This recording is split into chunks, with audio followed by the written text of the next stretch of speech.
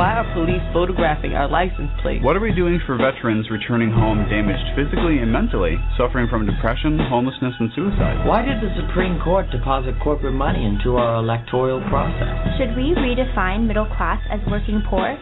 Or is it just another Wall Street merger? What's really behind new voter picture ID laws in certain states? Why aren't NBC, ABC, CBS, and Fox asking these questions?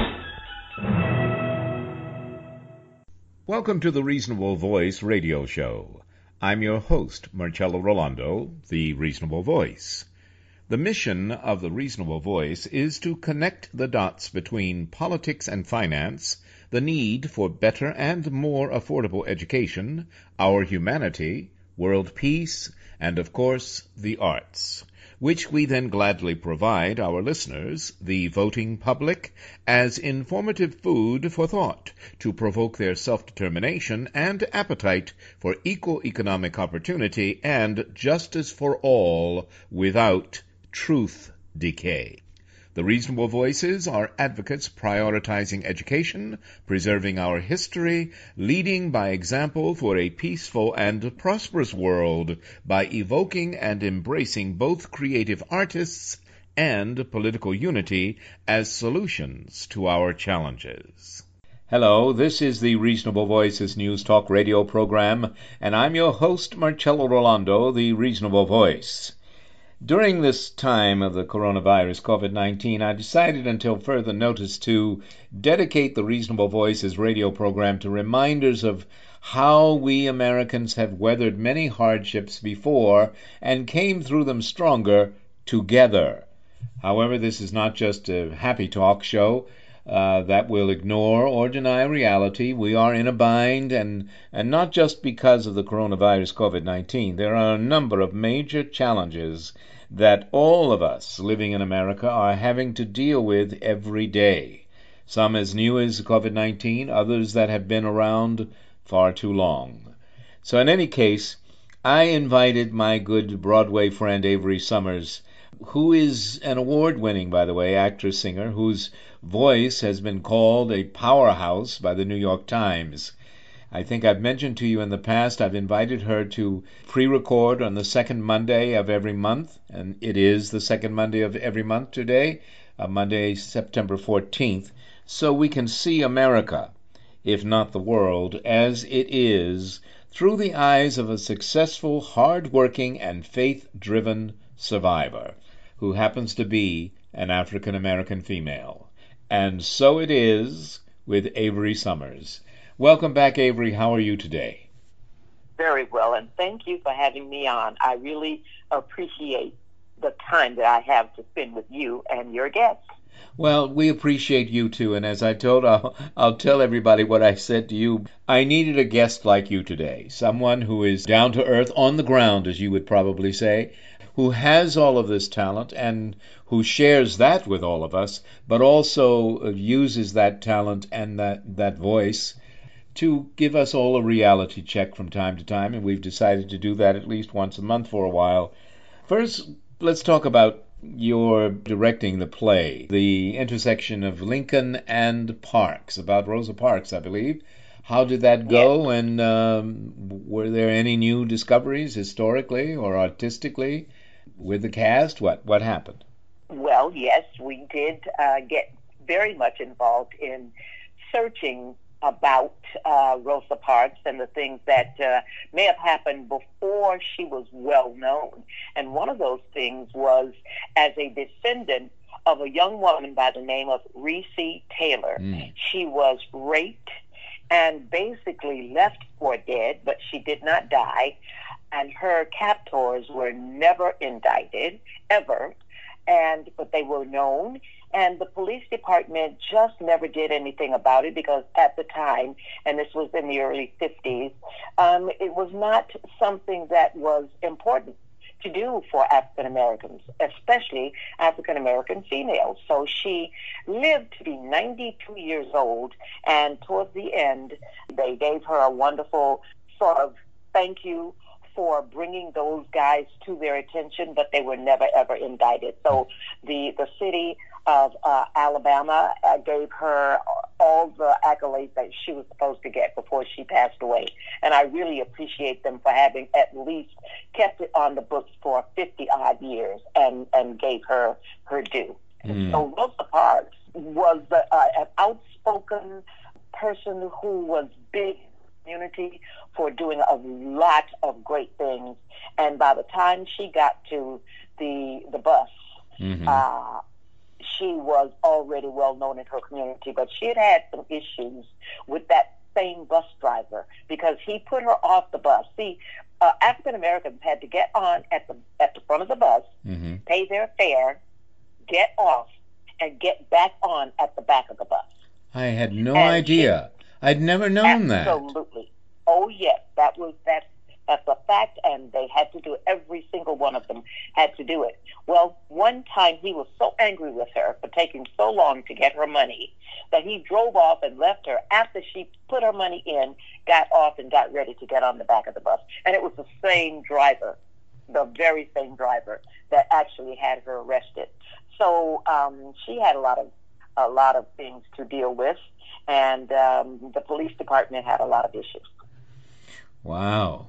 But you know, timing is divine, as you and I have said before, and to have had that experience, that first experience with this bus driver, I think, it made it a perfect choice as it worked out. That he be the one that, that where she sat and refused to give up her seat. God bless her.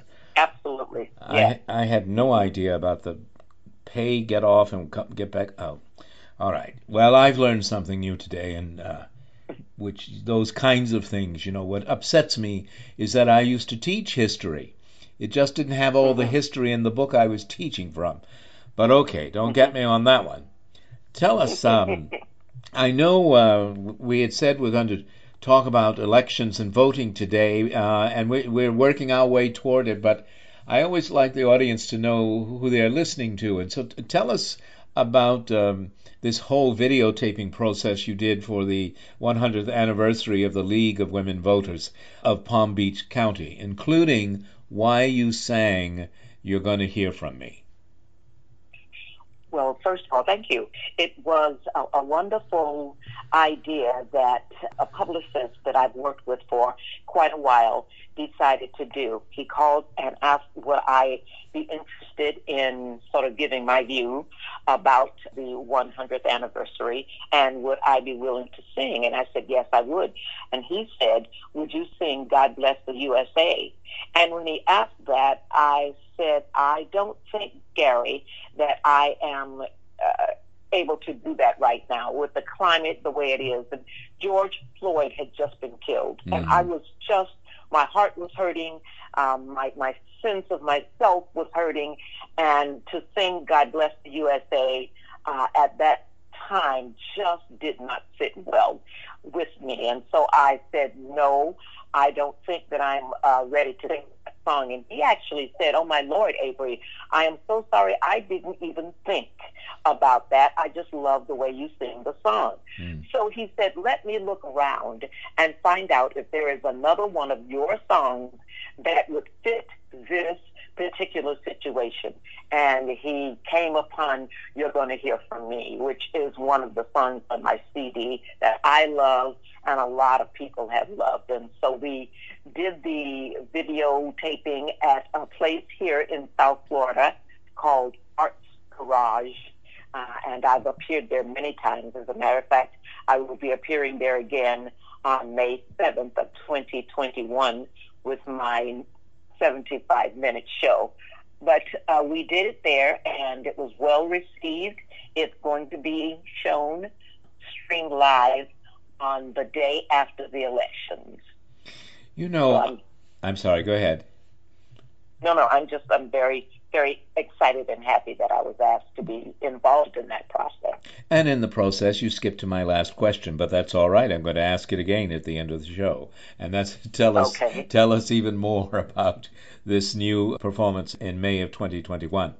But I just wanted to mention again the producer who came to you to sing this song and his response to your response. I didn't think about it because I have, I've confessed on the show like so many people. I have a dear friend who happens to be a black corporate guy, and when he comes to me for my direction in his presentations, he will often say, well, if there's something I don't quite get that he's talking about that he wants me to help him explain, he'll say, well, it's because you were born in privilege.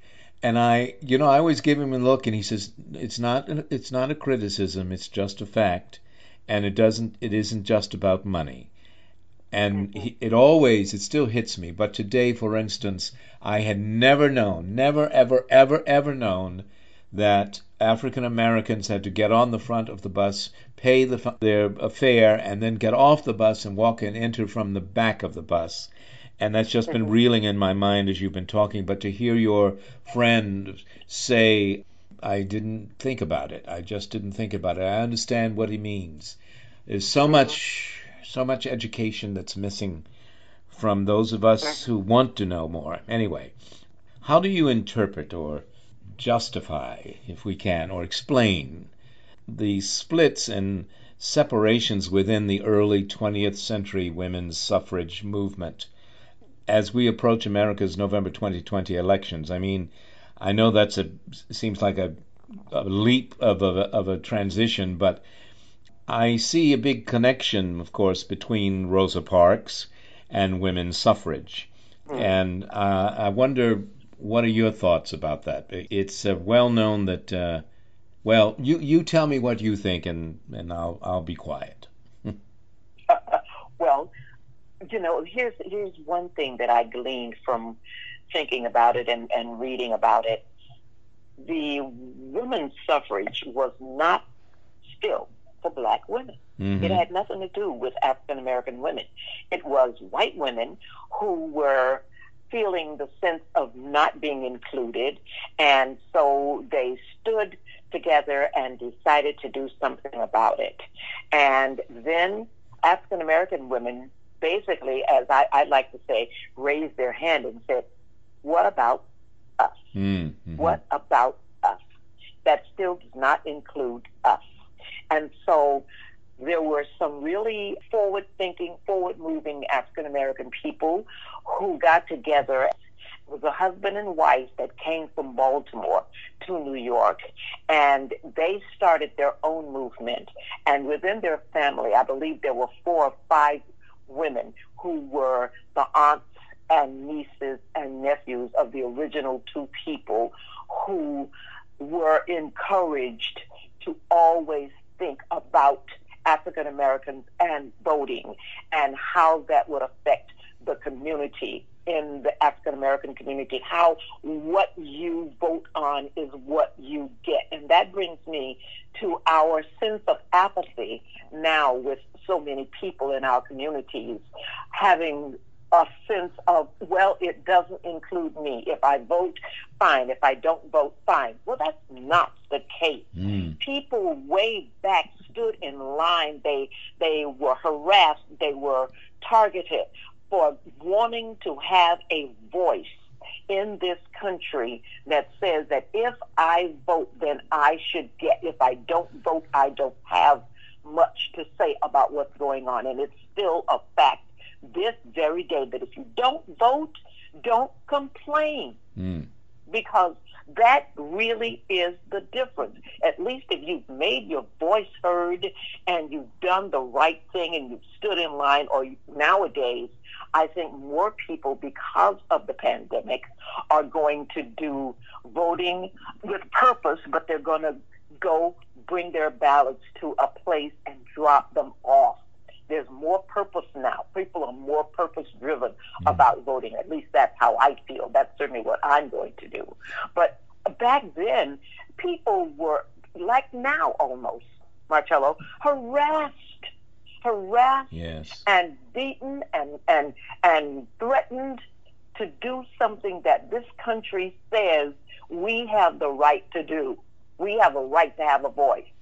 Yes. But our voice has been systematically taken away now in this present age, and it just breaks my heart, and it makes me very angry to have to deal with something that was almost 200 years ago. It was 100 years ago. about voting.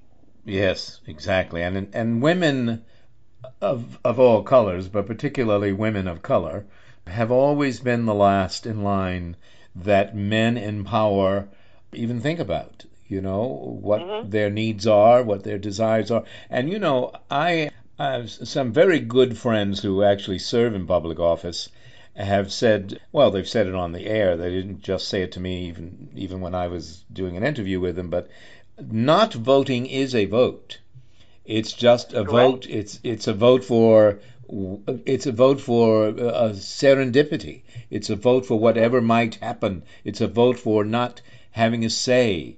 It's a vote for apathy. But it's still you're making a statement by staying at home, and it's not a positive one that for the country or for the person who stays home. And in many cases, of course, for those of us who do vote, because we're left with your decision too.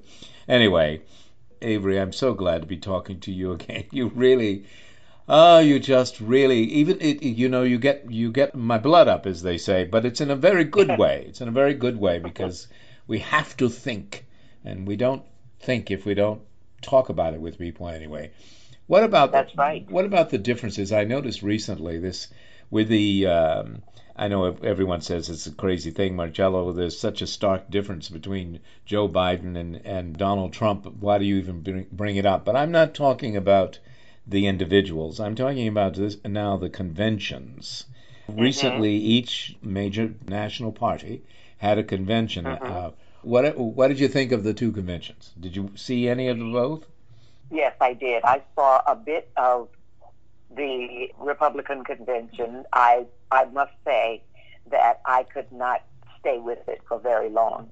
But I will now go back to the Democratic convention. It was absolutely brilliant. Yes. It was well done. It was thoughtful. There were people from around the country, all over this country, who expressed their thoughts, their desires. This comes from every culture. They were well represented.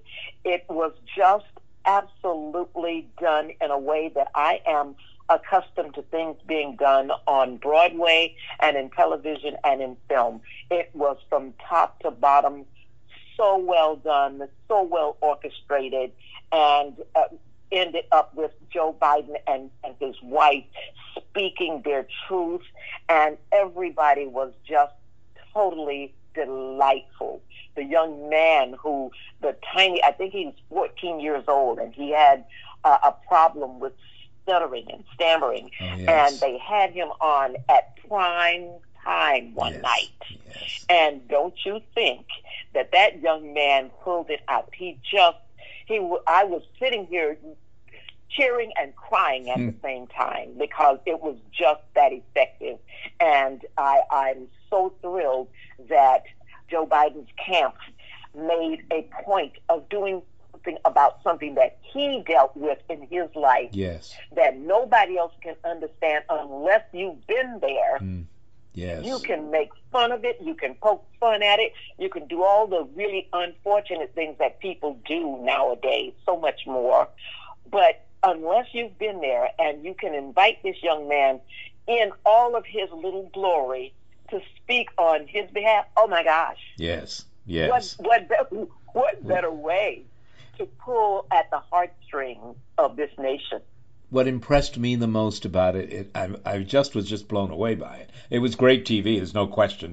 The people who did it were the Emmy winners for producing the Tonys. But as you mentioned, because I've never been on Broadway like some people, but film and television I have done. But when you know film, TV, and Broadway as you do, you know when something is of great value, that it has risen above the norm or what is usually expected.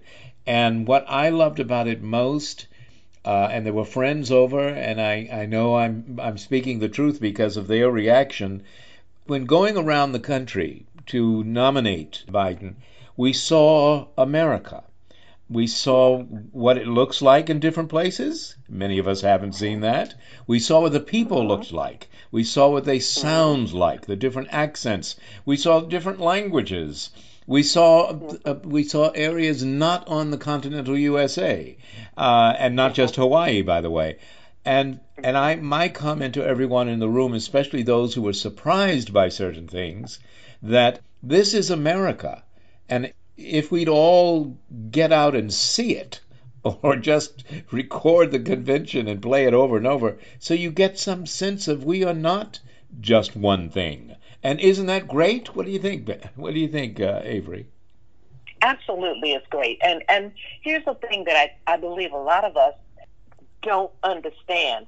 Is we're not coast to coast. We're not California. We're not New York. We're not Florida, and we're not, say, Connecticut or the North.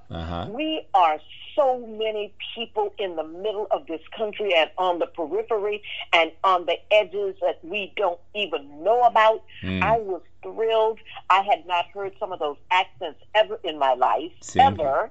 And as they went past my ear, I was hoping that I could actually hear more, because it was so delicious to be able to hear those accents and see those people and get an understanding of, oh my goodness, wow, I would really like to have a conversation with that person. Yes.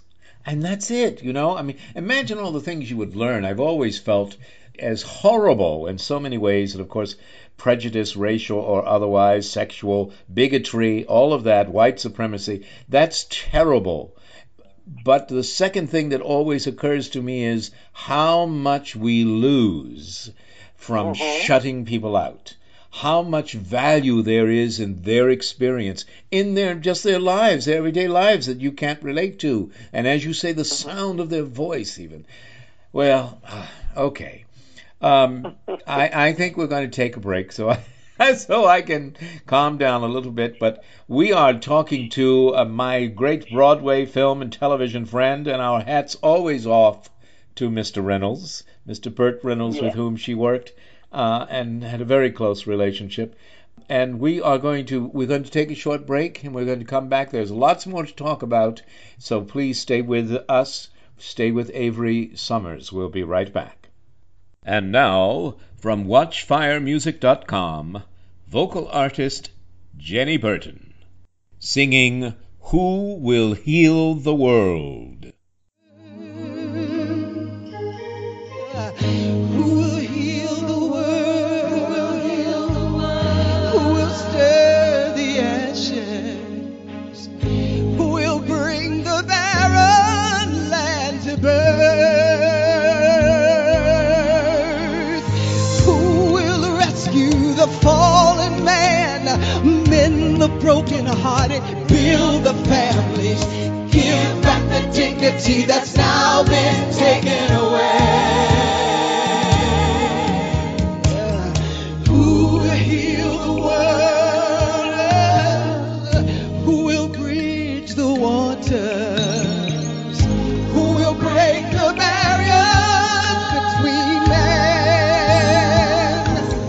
Now you know the answer lies with God, but the task He gives to me.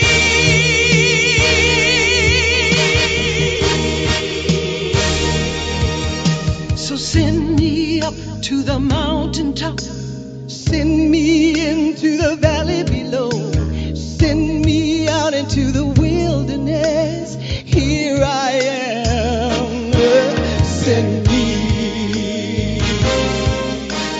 Here am I, send me. Here I am. Who will heal the world? Welcome back to the Reasonable Voices News Talk radio program. I'm your host, Marcello Rollando, and my guest today is film, television, Broadway star Avery Sommers, a very, very dear friend of mine, and I'm so glad to know her and to hear what her thoughts are coming from her POV. That's what we're talking about today. I wonder how you feel about the U.S. postal system, for instance. So much is being thrown at it these days, and I had a guest the other day, one of my political mentors and friends, who said, it's not the letter carriers and it's not the postal union, it's management. And we know what she meant by that. But tell us, Avery, from your point of view, what do you think is the best and safest way to vote? How do people, I mean, we can complain about what's going on with the post office, but we're going to have to get around it, at least over November. What are your thoughts? Well, I think I've got many, many chambers in my heart that are open and trying to understand what we're going through in our country. And that's from top to bottom. Mm-hmm. When we get to the place where we are doing voter suppression and changing of the lines in this country and making it more blue or more red or whatever, those kinds of things are very heartrending. And so I try to stay out of the realm of things that break my heart, but these kinds of things break my heart. And the reason they do is that in this country, all of the things that we have in place now, such as voting and voting by mail, have been hard won. Yes. People have fought hard in their lives for the right to do the certain things that we can do. If in this country, when we're getting elderly, someone says, take me to the post office, the physical post office, I can mail my vote in there, and I am doing that, and I feel good, and I know it's going to be counted, and I know it's going to make a difference. But now you've got people who are going to stand there, possibly with a gun or with something, to keep you from casting your vote by mail. It's frightening, and it makes me angry yet again. And as I said, I'm trying to keep my heart out of these places because I get so emotionally involved that, I want things to not necessarily go back to the way they were, because that was no good either. But I need for things to be right. Yes. All capital letters. Yes. Right. Yes. For one thing, there are drop boxes being put out, which goes directly to the voting registrar, not through the post office. And again, we're not blaming the post office or its letter carriers, but they're being persecuted. Their sorting machines are being taken away. So we need to find ways as the voters to get around that so that does not defeat us. And early voting is one, drop boxes is another. The post office treats election mail very differently. They recognize it. They even deliver it if it has no postage. So again, it's not the postal worker. But what other thoughts do you have about voting and how people should go about it? Yes, and I think you're right. I mean, the drop box is a perfect example of that. It's wonderful. A friend of mine and I have chosen to do just that. We're going to go together. We will have our masks. She said, I will pick you up, and we will both go there to the drop box and make sure that we put our ballots in the drop box, because she's in the same district and precinct that I am. So we are going to do that. But I believe that people now, and I'm trying to keep my ear to the ground here in West Palm Beach, which is where I live, to find out how and what people are thinking. And honestly, it's pretty quiet around here right now. It's pretty quiet. And I believe that maybe, unfortunately, people wait until the quote-unquote last moment to do things. They may have made up their minds about what they're going to do, but they just don't talk about it, or they don't do it until the last moment. And sometimes that can be an issue. And I'm voting early. That's simple. It's as simple as that. I'm voting early. My sister and I, many years ago, decided that we were going to do voting by mail because she was beginning to become ill, and she couldn't get to the polls. She couldn't stand in line and all that. And we both agreed that that was a wonderful thing to do. So I'm carrying that on for myself as well as for her. But early voting early voting. There are all sorts of things in the mail now that say, please let us help you to understand how to vote. We will come to get you. I want to be a part of the mobile unit, quote unquote, to get people that I know of who are not mobile, and I take them to the place where they can vote and feel comfortable. There was a senior citizen place that this sister who just passed away a year ago, she used to go. They will get you on a city bus or a bus that they bought, get you to the polls and get you voting. And that's what I love, and that's my plan. That's how I plan to, to get and stay involved. Exactly. And doing something about the problem, the challenge, rather than, just complaining about it. I love that. Do you feel the Democratic Party has taken the black vote for granted? We hear that a lot mostly from Republicans, but still, it's something to consider. And if you do, what do you want the party to do to correct that? Well, I think that the Democratic Party could possibly take African Americans for granted. And the reason is that we were on board so much with Barack Obama. And, of course, there was Biden. Yes. And now, of course, we've got Biden and Kamala Harris. And God knows, I want to find out more and more about her. I just think she's adorable. Yes. And very, very educated and all of the things that I love about her. But I believe that people don't realize that African Americans have quite a lot to say. But we as a culture, and I believe also that we just sort of been taking ourselves for granted. Don't do the things that we have the power to do. We have a lot of power, yes, but we don't realize that, you see. And so if one person over the fence or whatever, or next door says, well, I don't know. They don't need my vote, or it's not important, or, well, I just don't think this year I'm going to do that. You see, it didn't work out, and, he became president anyway, and whatever. Not true. I want to knock on doors and say, please, for God's sake, don't take that attitude. Yes. Please. The apathy is it's palpable. Yeah. And I don't want that to be the case with, and that's the reason I'm getting into the get out the vote. Yes. Yeah, I've got to do it. I just have to. I hear what you're saying. I saw a special of something the other day that stars like Morgan Freeman, household names, were being interviewed about Black history, and they asked a question. I loved his answer because I feel the same way, and I've written it many times. They asked, well, what do you think about Black History Month? And he said, he looked at it, and I can't even remember who the reporter was, but he was a white male, and nice guy, a very good reporter. But Morgan Freeman looked at him and said, well, where's your month? And that's right. He was taken back. But then he said, well, I'm Jewish. And he said, okay, where's the Jewish month? And I went, exactly. If you really cared about people, you wouldn't say 1 month was their month. All months are everybody's months, And, that's right. And it's just things like that you just we don't stop and think about it. We think we've done something. All right. So I feel everything we've been talking about, of course, has come from you, and therefore has come from a woman who you are, your culture, your skin color, your life experiences, your talents.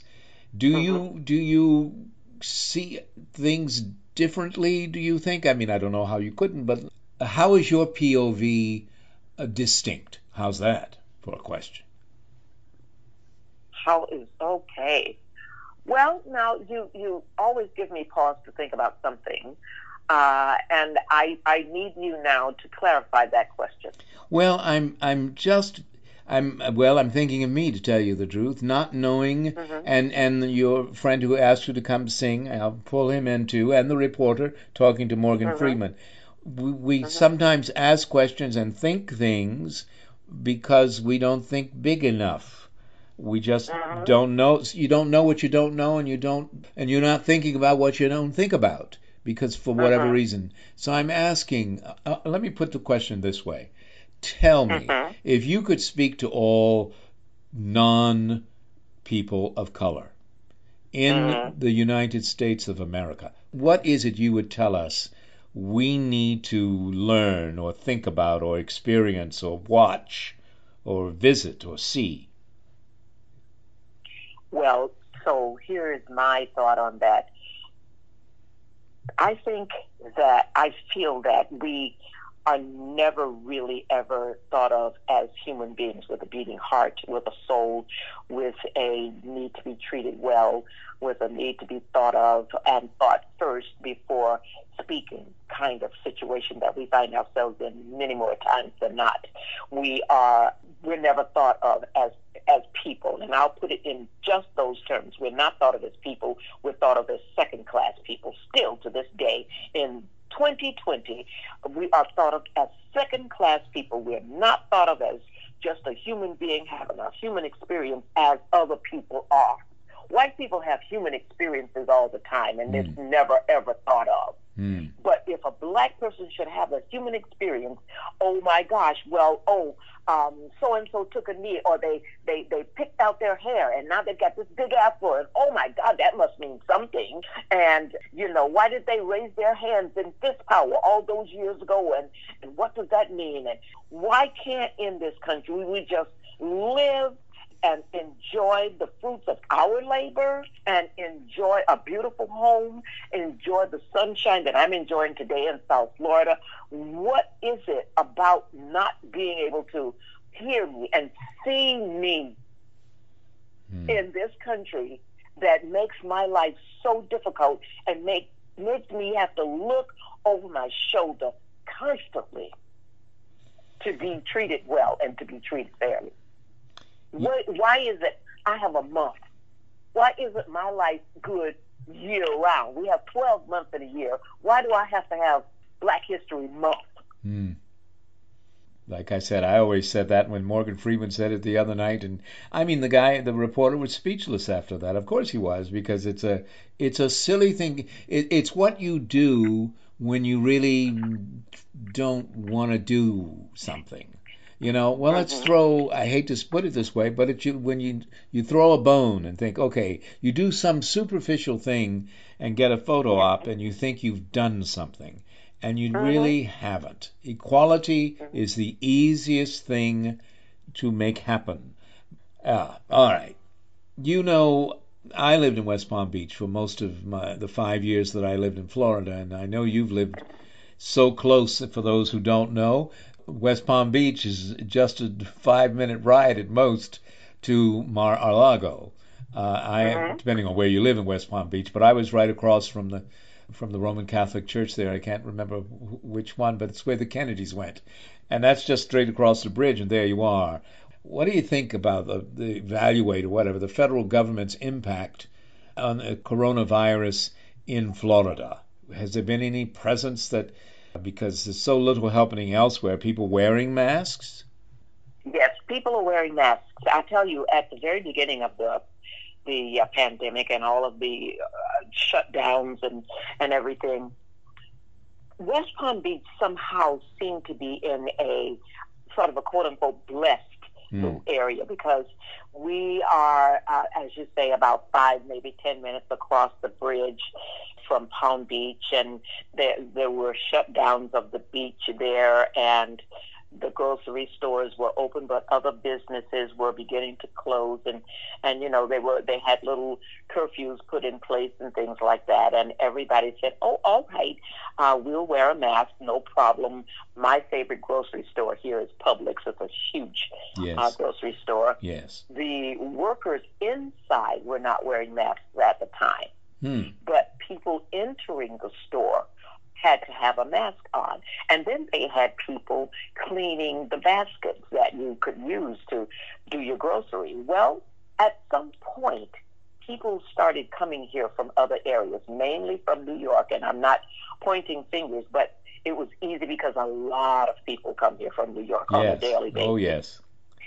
And they were coming here in droves because they were getting out of New York. At that time, it was ground zero, and they were coming here to escape that, but they brought the virus with them because they didn't quarantine, which is now in place. So then things started to happen, and we began to have issues with having to be quarantined. And now things were closing again. People were upset. Bars and things still are not open even now. We're into phase 2, which means that more things can open. 11 o'clock at night is the curfew, but bars cannot because people will not social distance. Yeah. They just will not do it in a bar. If you're drinking and you're at a bar, people forget, they get happy, and they don't want to stand away from each other. And so we closed down for several weeks, and it became very difficult to get that horse back in the barn. Yes. Because once it was open, I tell you, people ran wild. They ran to the beaches, as you know, yes, all over the country. Holidays started rolling in, and people wanted to just get in the water, get on the beach, and sun themselves and all of that. And boy, it became a huge issue here. Yes. Huge issue. Yeah. And so it was frightening, but then everybody said, oh, okay, wait a moment. If we can get the teenagers, because they kept really saying it was the teenagers, but it wasn't. Yes. If we can get the teenagers to wear their masks, and then they don't take it home to their parents and grandparents and the kids and the this and the that and the other, then I think we will be okay. But then they started wearing masks in the grocery store. All of the workers in the store, every single worker in the store, they were cleaning those baskets that you put your food in. They cleaned, deep dive cleaning. It was early this and late that. I loved it so much. I really did, because like I said, I'm in my little area here, and you know West Palm Beach very well. Oh, yes. We're in a little bit of a bubble. Yes. Of cuteness and sweetness. Yeah, I was and going to all say, of yes. That's true. But Miami-Dade is like New York. It's big. It's got every culture in it. It's got people from everywhere, and they were having issues and stuff, and it was just, and everybody was saying, oh yes, but we're in West Palm Beach, and that's down in Miami, and that's an hour and a half away. Yeah. And I kept thinking, yes, Yeah. but the breeze blows. I know. The wind blows. Come on. When I hear people talk like that, a virus doesn't respect borders, let alone driving up 95. I mean, Right. I don't understand it. I mean, I know Trump constantly talks about it, if he talks about it at all, as though it's something that doesn't travel or whatever. But anyway, Yes. Let's not get on to him. Let's switch to some showbiz stuff. I'm so happy to have heard from Florida your perspective of what's going on down there culturally and electorally, etc. But I want to get some before we have to go. Bring us up to date. You did a video recently. It was showbiz stories, you call them. What's up with that? Yes. Well, what that is, a friend of mine who lives in New York decided that he wanted to have some showbiz stories on just all kinds of backstories from every walk of life in this business. And he got in touch with me and asked me to put a couple of stories together, and I did. And I sent them to him. I did a video in the new Burt Reynolds Theater, Mm-hmm. and the set was dressed, and it was done very well. We had a professional videographer come in and do everything for us. And I sent it to, his name is Marion Cathy. He just loved it. He absolutely loved it. He said, Avery, I laughed out loud, and I told him a story about Burt Reynolds, Yes. and when he asked me to do his TV show. And so he absolutely loved it. And what he is doing is still collecting stories from other people that he wants to be involved in it. And his website is going to go live sometime soon. Uh-huh. And that's going to be, my stories will be a part of that. And I actually mentioned you in my stories, Marcello. That's not the part he laughed at, is it? No.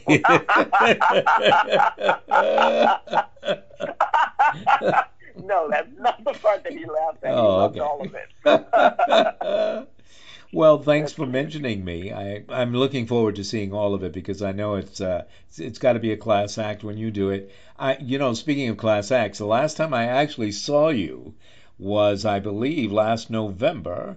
We were both in New York City. I was working on this new musical I'm writing, and the composer and I came to see you in a show. And part of what you were doing up there then was the cabaret conventions, which happens like around October. Are they planning anything this October? Yes, absolutely. They're doing it virtually, and as a matter of fact, I was invited to be a part of the convention again this year, and they've asked me to just sing one song with my musical director, and so I actually did that this past Saturday. I got together with Phil Hinton, who is my musical director here in South Florida.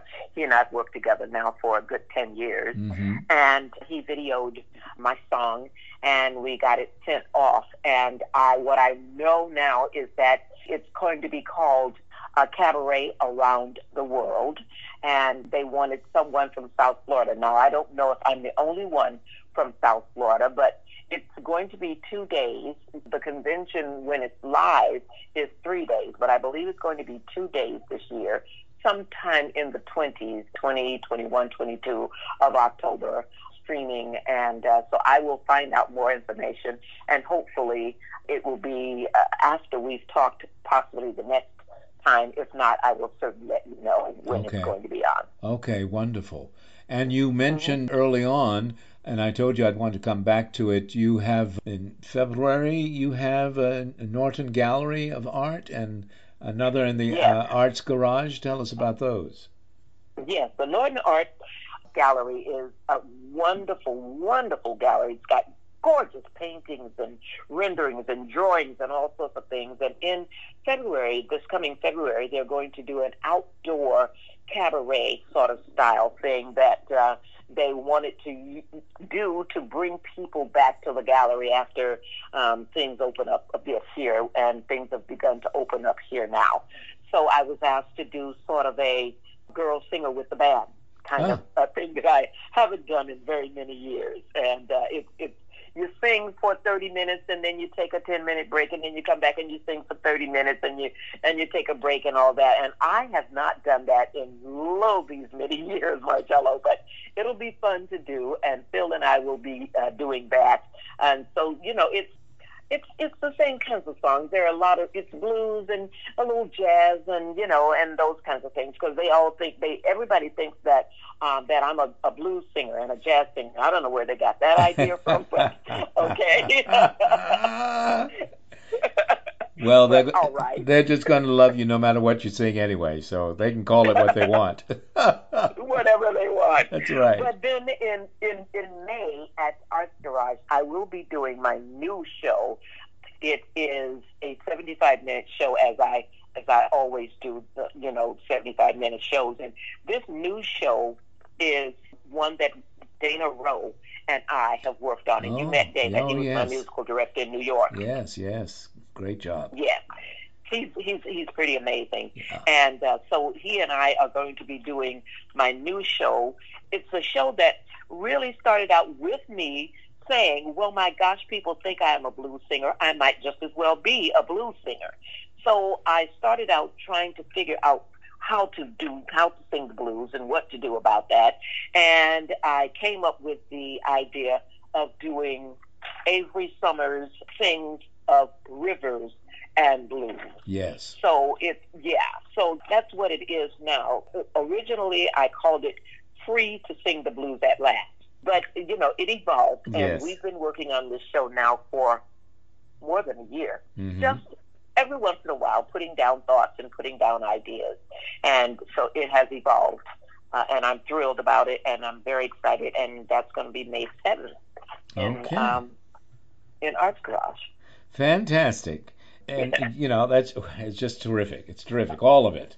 All right, Avery, we really must go. I've had a blast. I hope you have too. And, yes, and we talked about, we went through the gamut of things and emotions and everything. But so appreciate you, of course, as a human being, as a talent. and I certainly appreciate you as a guest. And we'll talk to you. We'll keep doing these second Mondays as long as you want, okay? Absolutely. I love it, and thank you very much for inviting me to be a part of this wonderful forum that you have going on. It's been going on for quite a while, Marcello. I know that you've been doing this a very long time. So thank you for inviting me to be a part of it and having a chance to say, and so it is. There it is, everyone.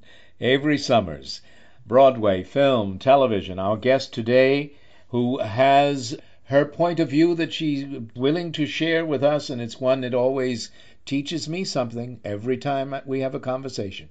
Thank you so much, Avery. All the best. We'll talk in a month, okay? All the best to you. Bye now. Bye-bye.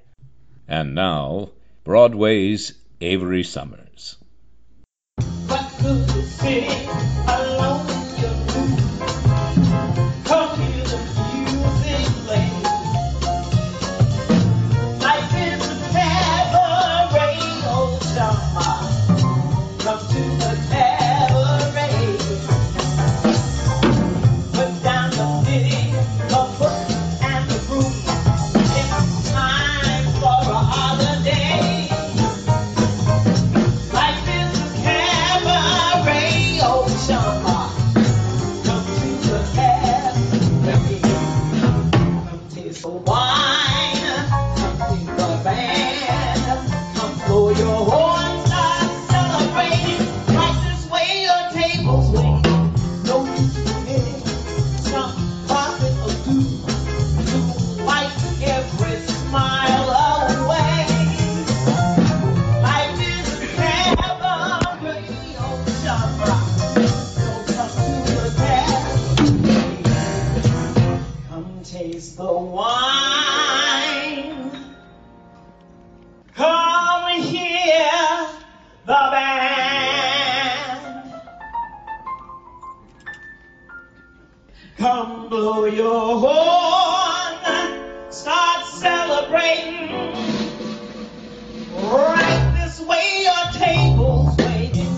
Don't just permit the pocket of you to wipe every care away. Life is a cabaret, oh summer. Only a cabaret, oh summer. Life is a cabaret, oh summer. So come to the cabaret.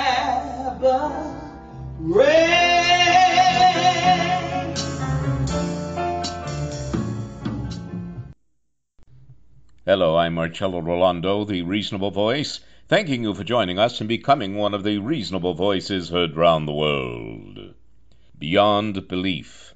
Simple truths for both the non-simple and simple alike. 1. Despite America's A. Record-breaking West Coast wildfires, B. Ascension into the sacred assumption of National Association police officers, together we are better, qualified immunity, C. To protect and serve Roman Catholic seminary semen projectiles onto children, 2. Notwithstanding vengeance is mine, saith the Lord, A. Mitch McConnell's there will be an orderly transfer of power in January doesn't assuage his agony over 1987 Democratic Robert Bork rejection, but rather lists supreme property Republicans must sell USA. B. Attorney Bill Barr's quietly legitimizing federal agents' invasion of our American homeland. New York City, Portland, Chicago, Albuquerque, for example. C. Trump rages against Lieutenant Colonel Alexander Vindman, European Union Ambassador Gordon Sondland, and Michael Cohen. 3. In defiance of the distraught, devastated, and disenfranchised, A. Massive presidential dereliction of duty is permitted. Over 7 million coronavirus cases and over 200,000 deaths. B. Governors are manipulated into reopening schools during a pandemic, ignoring scientific predictions. C. Peaceful assembly and peaceful transfer of power are threatened. Unlike our 45th's playing it down approach to American health care and resulting cost in both human life and livelihood, especially to heroic frontline first responders in hospitals, small businesses, and family home schooling, Donald Trump proves, with current Supreme Court nomination, he can move decisively, even expeditiously, when it's in his own best interest and doesn't include shaking hands with disgusting people. Put simply, Donald Trump's administration and family enterprises are the natural, unmistakable, and self-fulfilling end-time scenario dangling us at the end of the hangman's rope of succession. From slavery's caste system to neo-Nazi Dulles brothers foreshadowing too big to fail, corporatism's forever oil wars manipulating the herd mentality, gnawing still on the belief that the color of one's skin determines one's entitlements and pecker order. Sadly, it only takes a few moneyed pawn makers to bring down a democratic republic unless we the people, 1. Vote early in such numbers we prove to the world America does not get rid of ballots. 2. Proclaim this far but no farther to all Republicans under the tutelage of RNC Chair Ronna Romney McDaniel's plans, aided and abetted by Comrade Putin, to continue the supreme work of Karl Rove's devilish advocacy in Citizens United, to create a political alternative to one person, one vote. Not on behalf of the American people and survival of our constitutional law of the land, but to circumvent the vote count in battleground states with courtroom gestures maneuvering for time between November 3rd and December 14th, 2020. 3. Stop focusing on Trump lies only. Although always testing and rehearsing how close he can push us to the precipice, Trump has told us his truth many, many times. Article 2 lets me do anything I want. Our elections in 2020 are a Democratic hoax. Now is the time to resurrect Ask What You Can Do for Your Country by rejuvenating our respect and reverence for each other, perhaps especially our teachers, medical personnel, scientists, and farmers. Remembering, not all teachers are found in classrooms confined within COVID-19 infested school buildings, and the farmers we seek are not found on the factory farms of corporatism, but family farms and farmers who have always known as goes the soil, goes diet, nutrition, humanity, and by extension, all life on earth. Since President Franklin D. Roosevelt's 1945 death freed the greed of household corporate names to launch their takeover of America, we the people have been sliding into the role of mindless, aimless, spoon-fed misinformation and now social media addiction. So, in the words of Cher, snap out of it. Yes, some Trump voters do thrive on reviving Jim Crow, second-class citizenship for women, and servitude for all non-white people. However, the far more dangerous Trump enablers care less about who votes for or against Trump than they do in controlling their investment in a presidential puppet. All who desire the survival of our Constitution, the resurrection of Lincoln's American dream of a democratic republic of all the people, by all the people, and for all the people, and the rejuvenation of our exceptional experiment in one person, one vote, need to act like it until the very end of our journey by emulating Justice Ruth Bader Ginsburg and show up. Face it. A lot of us long for the simplicity of the unhurried and neighborly lifestyle over the back fence of our grandparents. If only we didn't need to give up fast gas guzzlers, one-night stands, and our cell phones to get it. But America's life's breath requires more than just hugging a flag. Beware, for all of the freedom of choice we've let slip away, there is more than enough dirty money to blind conservatives in denial to the inevitable loss of planet because of our lack of stewardship and love thy neighbor as thyself. Listen, if we do not reject and vote Donald Trump from office, America may indeed die in the arms of corporate rape. But still worse, our grandchildren will die from climate change. Thank you, and join us. Become one of the reasonable voices heard round the world. Thank you for continuing to listen to, support, and share the Reasonable Voice Blog Talk Radio with family and friends, especially online. We enjoy hearing from you, and in response, yes, we are now accepting new company and business advertisers and welcoming organizations seeking to be one of our sponsors. So please do continue to email us at thereasonablevoice@gmail.com. However, if you prefer to simply make a donation, your donations are greatly appreciated and can be made through PayPal by clicking on the donate button found at the top of the homepage of thereasonablevoice.com website. Thank you for joining us today to make every day as reasonable as possible. We hope you will download and share our downloadable podcasts. I'm Marcello Rollando, the Reasonable Voice, hoping you will become one of the reasonable voices heard round the world.